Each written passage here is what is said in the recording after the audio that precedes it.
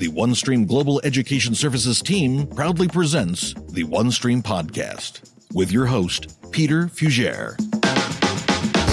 Greetings, fellow OneStreamers, and welcome to the OneStream Podcast, where we explore and examine all things OneStream, talk to experts in the industry, and gain knowledge from some of the brightest minds that help deliver and implement solutions for our clients. This episode is part of the OneStream Expert Series, where we explore and examine the fundamental tools, concepts, and topics surrounding OneStream.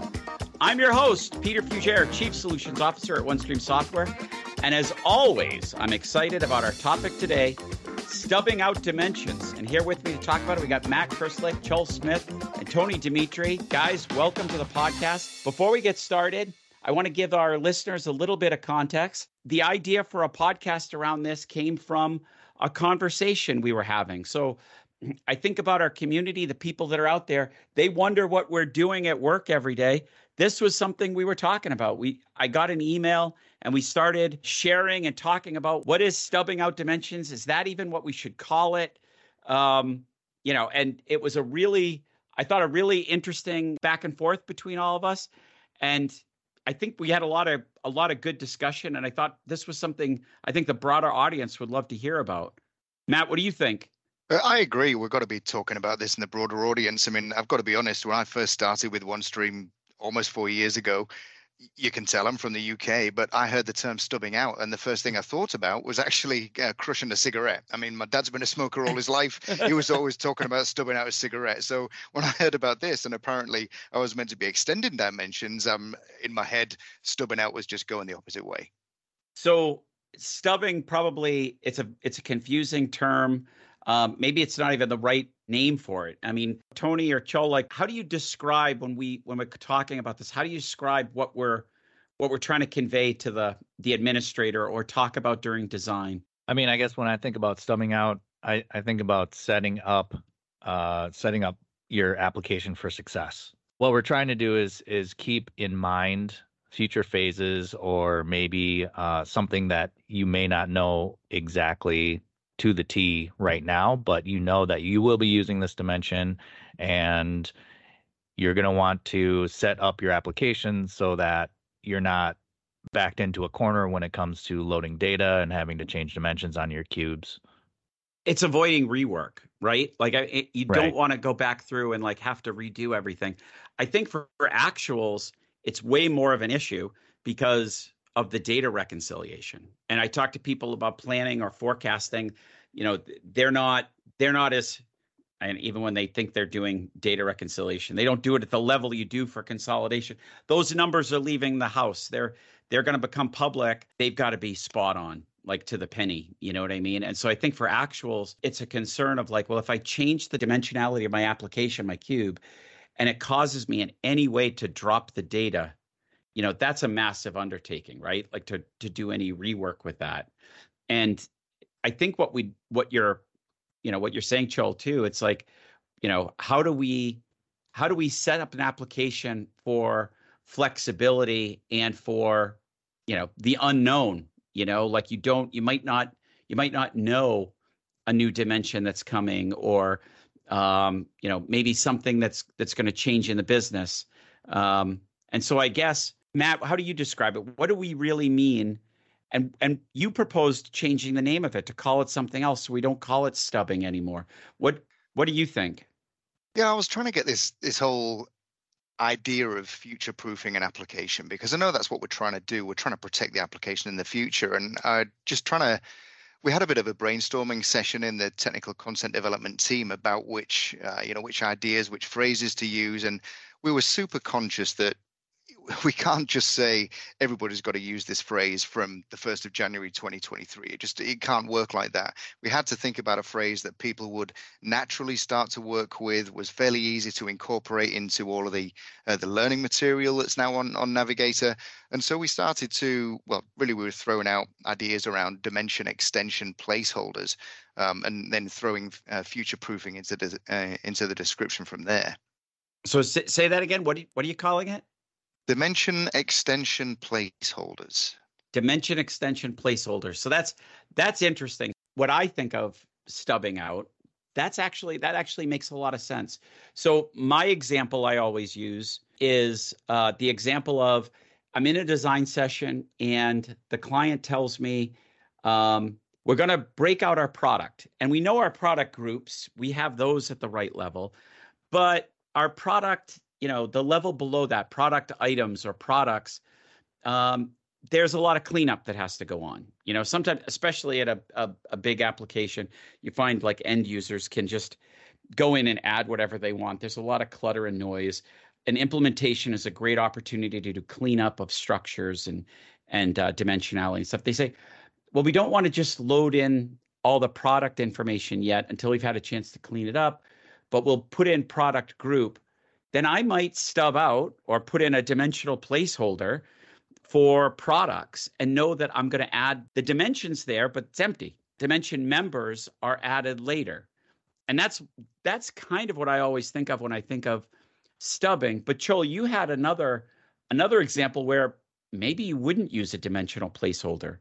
Yeah. So if, taking your case from, if you're doing a consolidations project and you're not currently using a number of the dimensions, but you may in the future.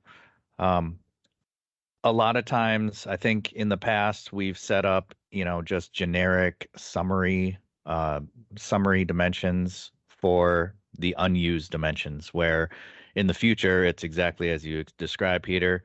You can add the members later. An alternative method to that, I would assign on the cubes all of the root dimensions, because there's one kind of trick. It's not really a trick. It's OneStream functionality. But if your dimensions are assigned to the root by scenario type, you have a one-time change when data has been loaded to those scenario types. So if you're loading actuals and you've got a bunch of data, and then in the future you want to say, okay, I'm not using UD4 right now, but I want to track product. And you didn't anticipate this, you have a bunch of data loaded into the cube. As long as your scenario type for actuals has the root dimension assigned to it, you have a one-time change from root to whatever your dimension might be. So in the case where you don't know if you're going to use some of those extra UDs, then be sure to assign the root dimension to all of the scenario types, because then you have that opportunity to do the one-time change. Now, a lot of applications might be using the default, where root is assigned to the default. There, you also have the one-time ability to change that root to a different dimension once data has been loaded. But if you leave it on the default, then when you change that dimension to whatever it is that you want to add, you're changing that for every scenario type that is using the default. And so if, for example, you didn't want your planning or forecasting to have this added dimension, now you're kind of stuck with it because you didn't assign all of your roots to your scenario types on your cubes. So it's a little tedious to go through that, but it's one of those things that sounds like it gives you a nice get out of jail free card if there's a new dimension you didn't plan on. It is. Yep. And once you've assigned the root to all of your scenario types on your cube, then again, you have that one-time change. So when you change it, if you make a mistake when you change it and you save that cube, well, now you're out of luck, because you can only do it once. You can't change it from once you've changed the dimension on the scenario type, it's changed. So yeah, be careful when you assign it to that new dimension. Yeah. And just for the audience here, so when a cube is created, as a default, those settings on the cube for these scenario types, they are set to use default. So to Charles' point, if you don't change those to root, then you don't have that one-time opportunity to do that unless you change it at that default scenario type level. This is potentially a game changer on some of the learning material that we've got. I mean, it's I'd honestly never come across this approach before, Chul, because I'd always been taught to just do it the way they were looked at before. So the fact that somebody's got a one-time only chance to change it is brilliant. Is this something that we now need to roll out into all of our training courses to make people aware of this one-time only opportunity? Yeah, no, I think this wasn't I know when I was doing a bunch of testing a couple of years ago on what you can and cannot change once data's been loaded, there was a lot of confusion around, when you have a dimension in there and you want to change it and there's data in there, how can you do that? So that's the only reason how we found it. And so yeah, this one-time change, like Tony said, I mean, if you want the steps to do it, basically set up your cube, immediately change all of the dimensions on your scenario types to root, and now you've got a good kind of base for building up that cube. Right. And then if you think about it, right, when we create dimensions, the dimensions actually extend off the root dimension, right? So in the root dimension, we typically all have none. As if we have a UD1, we'll have none. If we have UD2, UD3, we'll have entity defaults and so on. But we're extending off that root dimension, so it allows us the flexibility to be able to change it after the fact, because root becomes part of the dimension that we're assigning to that scenario type. Yeah. I think the other thing I wanted to talk about too with this, and I think that's great, Chul, like that's a great option. But the other thing I wanted to talk about too was sort of in design, like how do you guys, we talk to a lot of people. I mean, I've been through a bunch of designs too, but like when we're sitting down and talking to a client and you're trying to get them to think about the possibilities and why they might think about it. And let me sort of pause here and give this question a little bit of context, because I know it's criticism, the OneStream, the idea of the OneStream platform gets, because people will say, hey, OneStream tries to make you design all of your actuals and planning together. Well, not really. Like, I mean, there's a benefit to doing it because we're a platform, because you can synchronize these processes, because you can, make it really easy to move actuals into forecast, and you can simplify the reporting, and it's a valid conversation to have. I think it's a criticism from competitors maybe that have a product that don't even allow that sort of integration across scenarios. You know what I mean? So like, yeah, do whatever you want your planning app, do whatever you want your consolidation app, because you're never going to be able to sync them up anyway.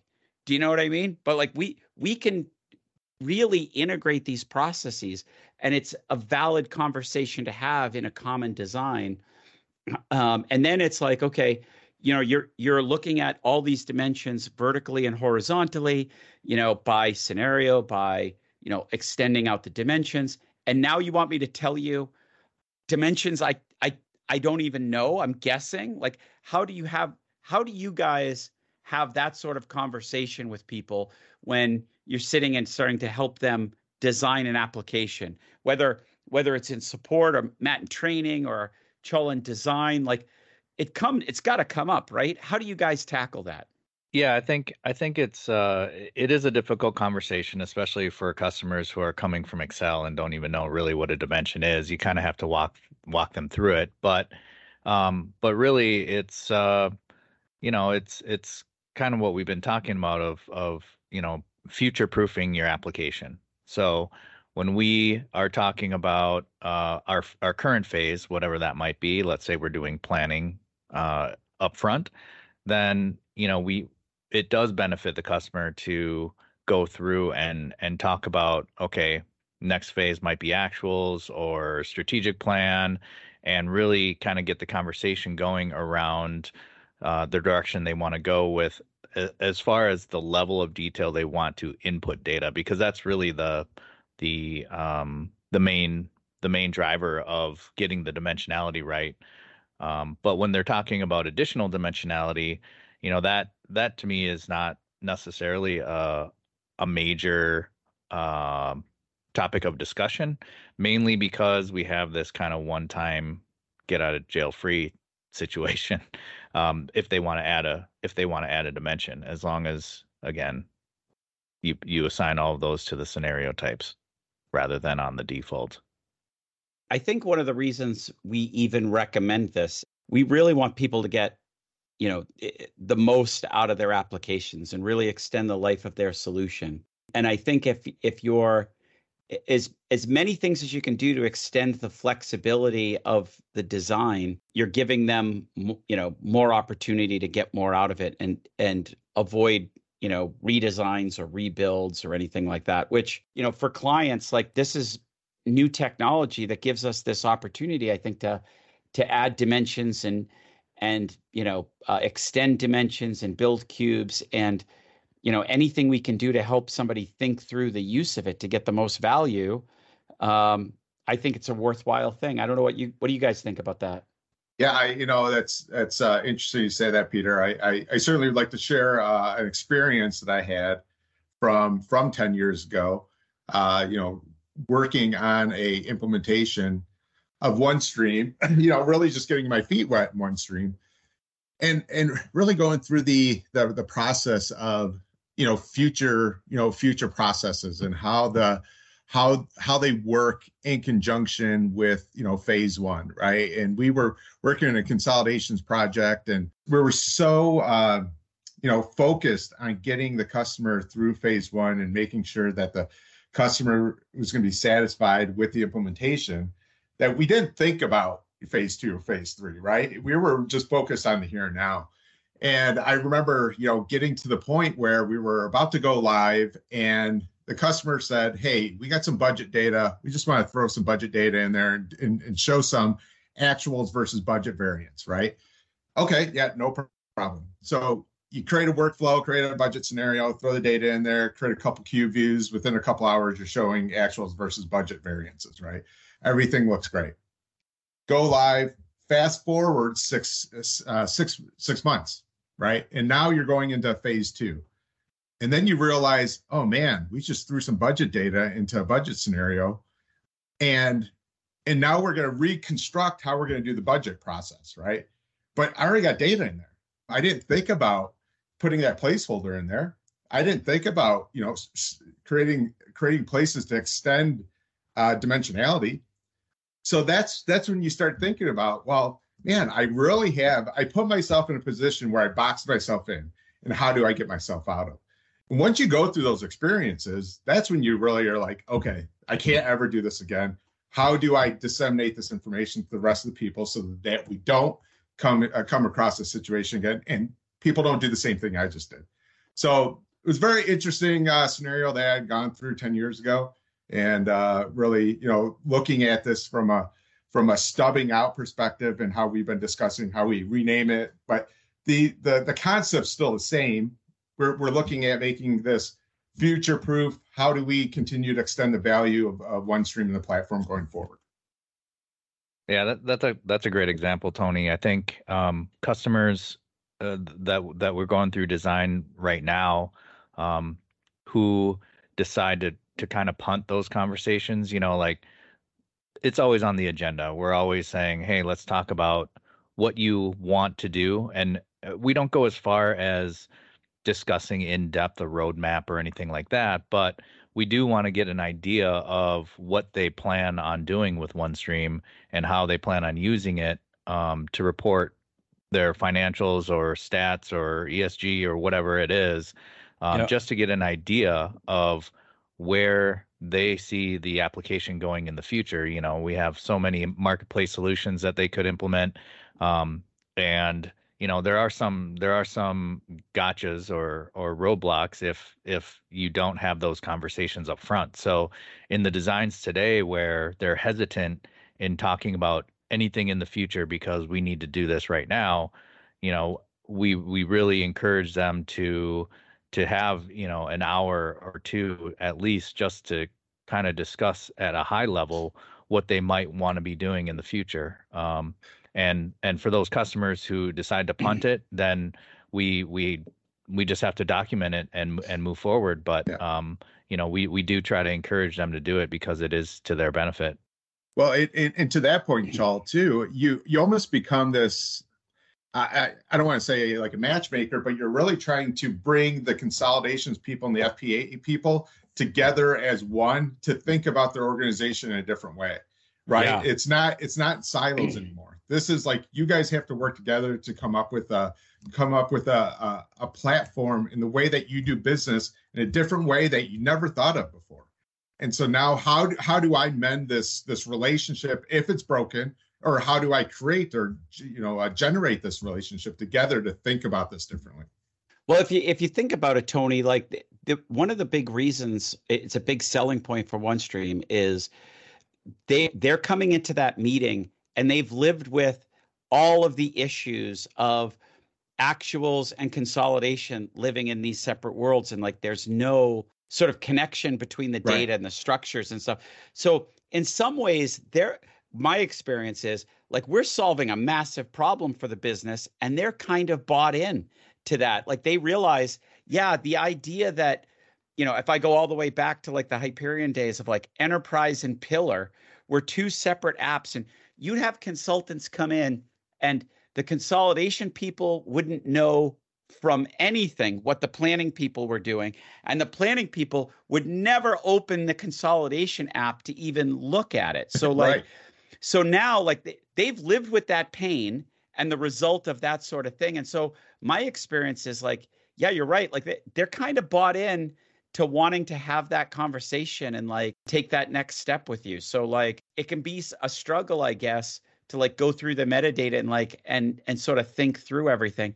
I think people struggle with it a little bit. It's like, they need that guidance of like, okay, how do we get started? And, what should we be thinking about? And I think you said it, another thing too, I'll call out is like, it's relationships, like get them in the room and talk, you're consultant and therapist, I guess.